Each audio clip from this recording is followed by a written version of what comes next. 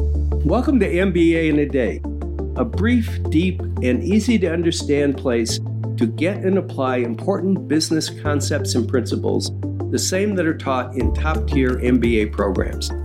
I'm Professor Stralser, and in the 25 years that I've been teaching in elite MBA programs, I've noticed folks like doctors, attorneys, engineers, scientists, nonprofit executives, small business people, entrepreneurs, folks that are already well-educated, already smart, but may not have had the kind of business training that they need to be successful in their business or practice. So whether you're listening to this in your car, while commuting to or from work, on a plane, at the gym, on the beach, or just want to learn about business, let's get started with this episode's exploration of critical business concepts. Today's episode, I'll cover the notion of legal entities for companies.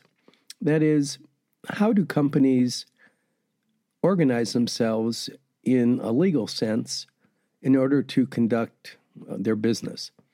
So you've probably heard the terms corporation, limited liability corporations, LLCs, nonprofit organizations. These are all different terms and different classifications of organizational forms.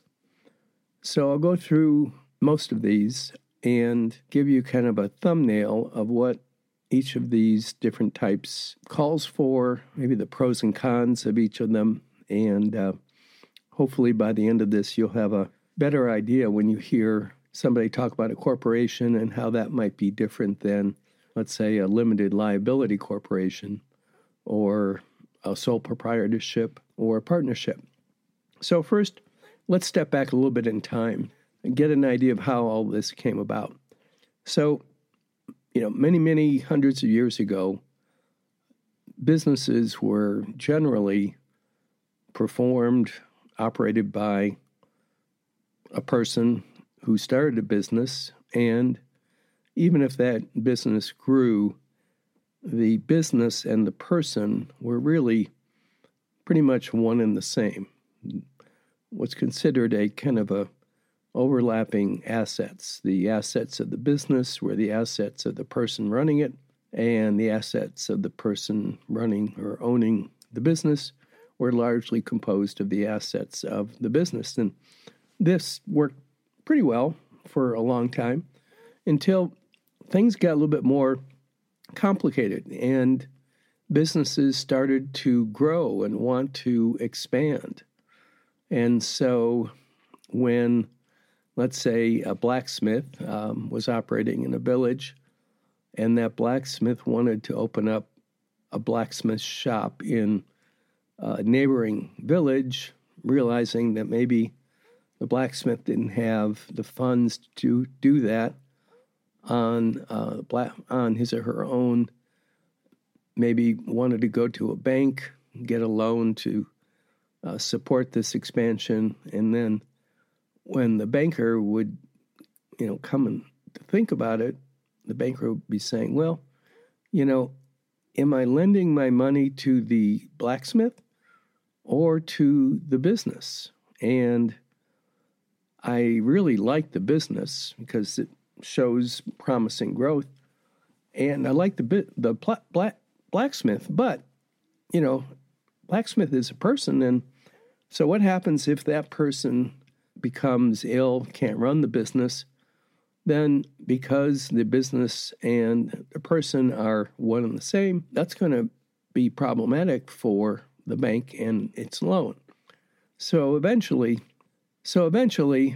what became more practical was to be able to look at a business as something more or less independent of the person or persons who started the business and who ran the business.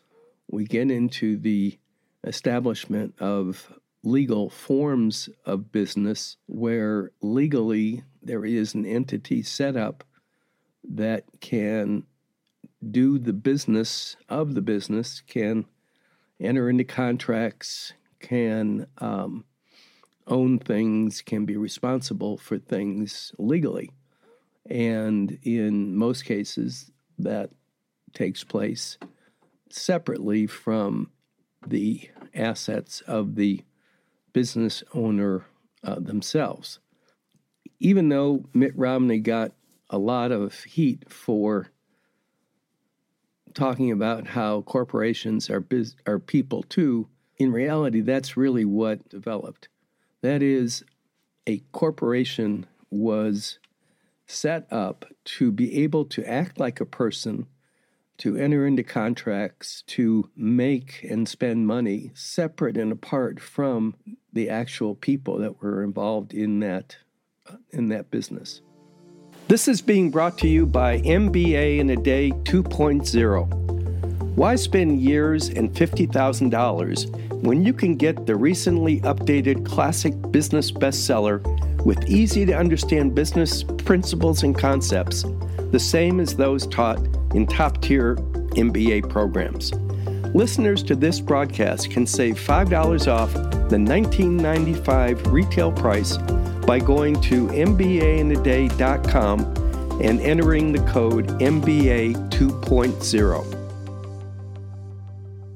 Let's start, though, with the simplest form of business, and we'll come back to the corporation in just a minute. But the simplest form of a business is a sole proprietorship. And that indeed is when the business and the person are one and the same. There is no separation of assets. This this form of organization is so simple that you really don't have to do much to formalize it.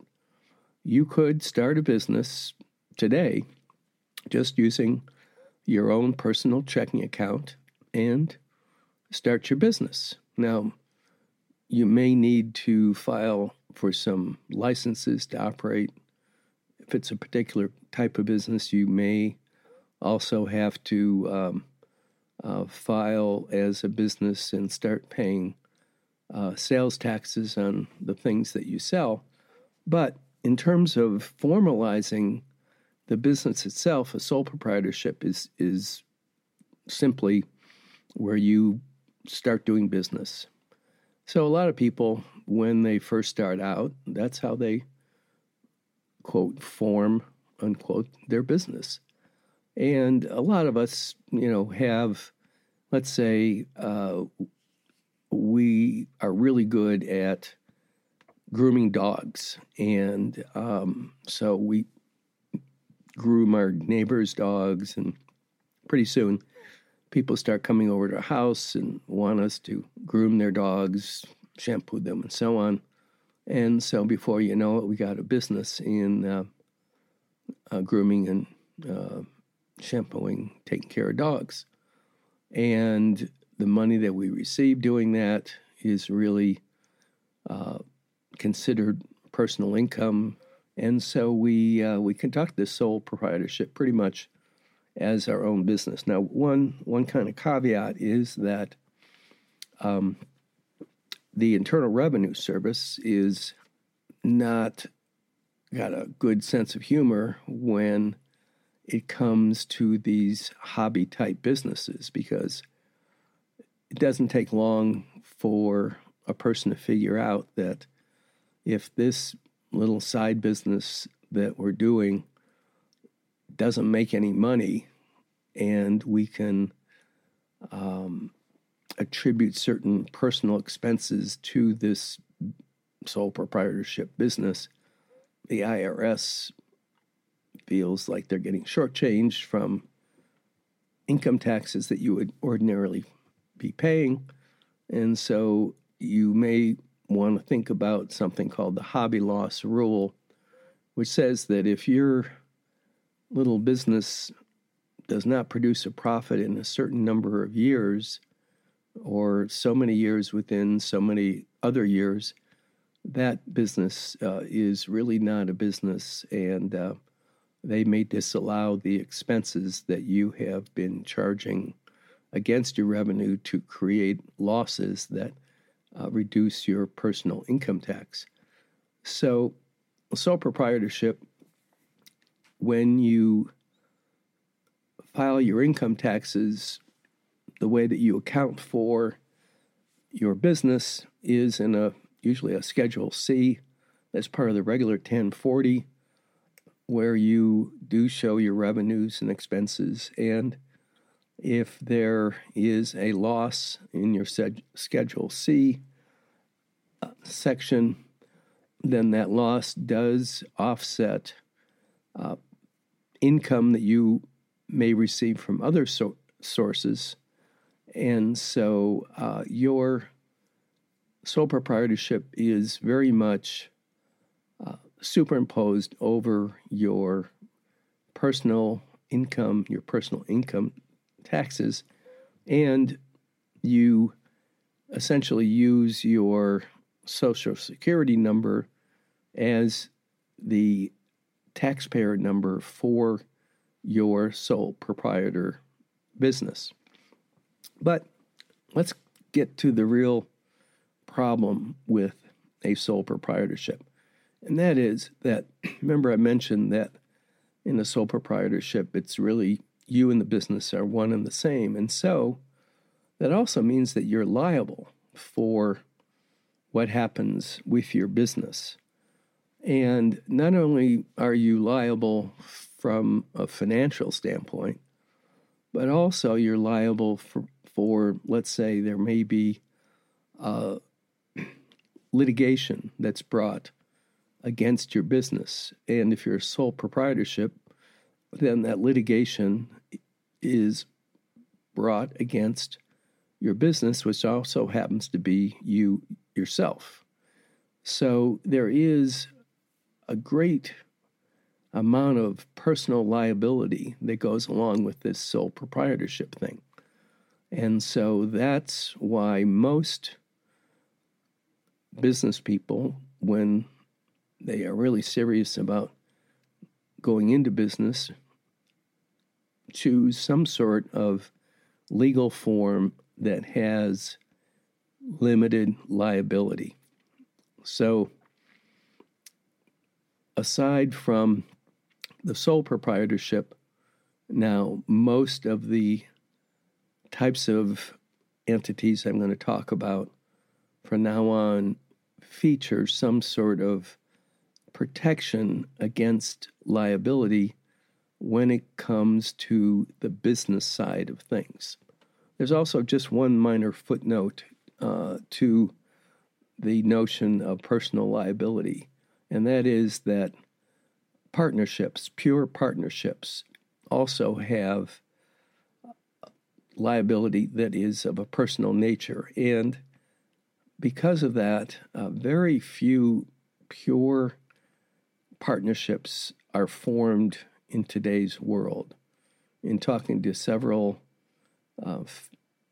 CPAs and financial planners and so on, financial advisors, they all tell me that it's been years since they've ever created a pure partnership, because while the sole proprietorship, you are responsible for the obligations of the business because the business and your assets are one and the same, it really gets doubled down in partnerships, because in a partnership, you and your partners are responsible for each other's liabilities.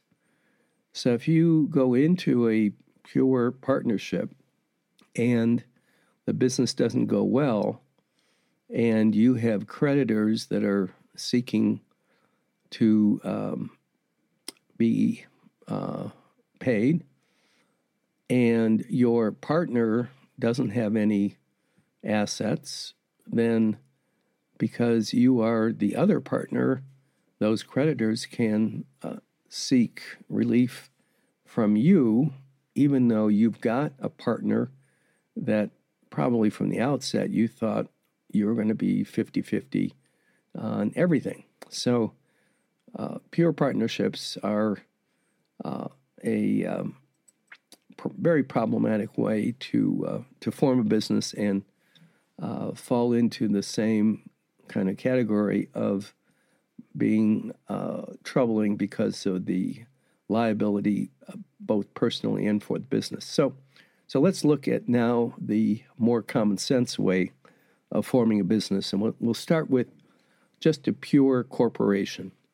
So before we go through all of these, though, understand that corporations, legal entities, are creatures of the state that is being used to form the company.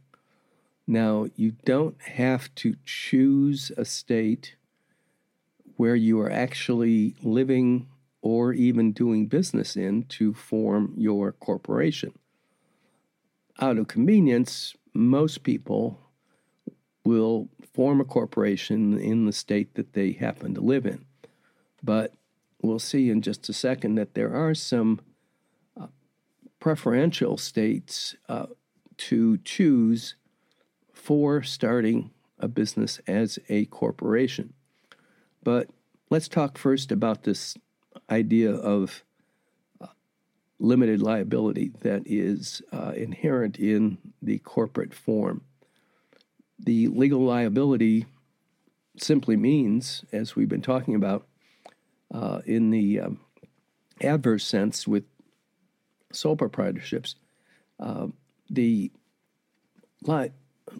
liability protection means that if a corporation signs a contract, then whoever is on the other side of that contract only has the assets of the corporation to look to if the contract is not fulfilled.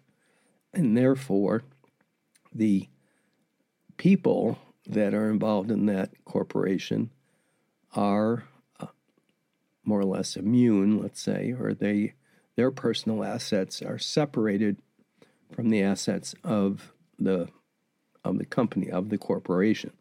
So that becomes a very important attribute, a very attractive attribute of forming a corporation. Now, it doesn't mean that by simply forming a corporation you are totally immune, especially in cases of negligence, fraud.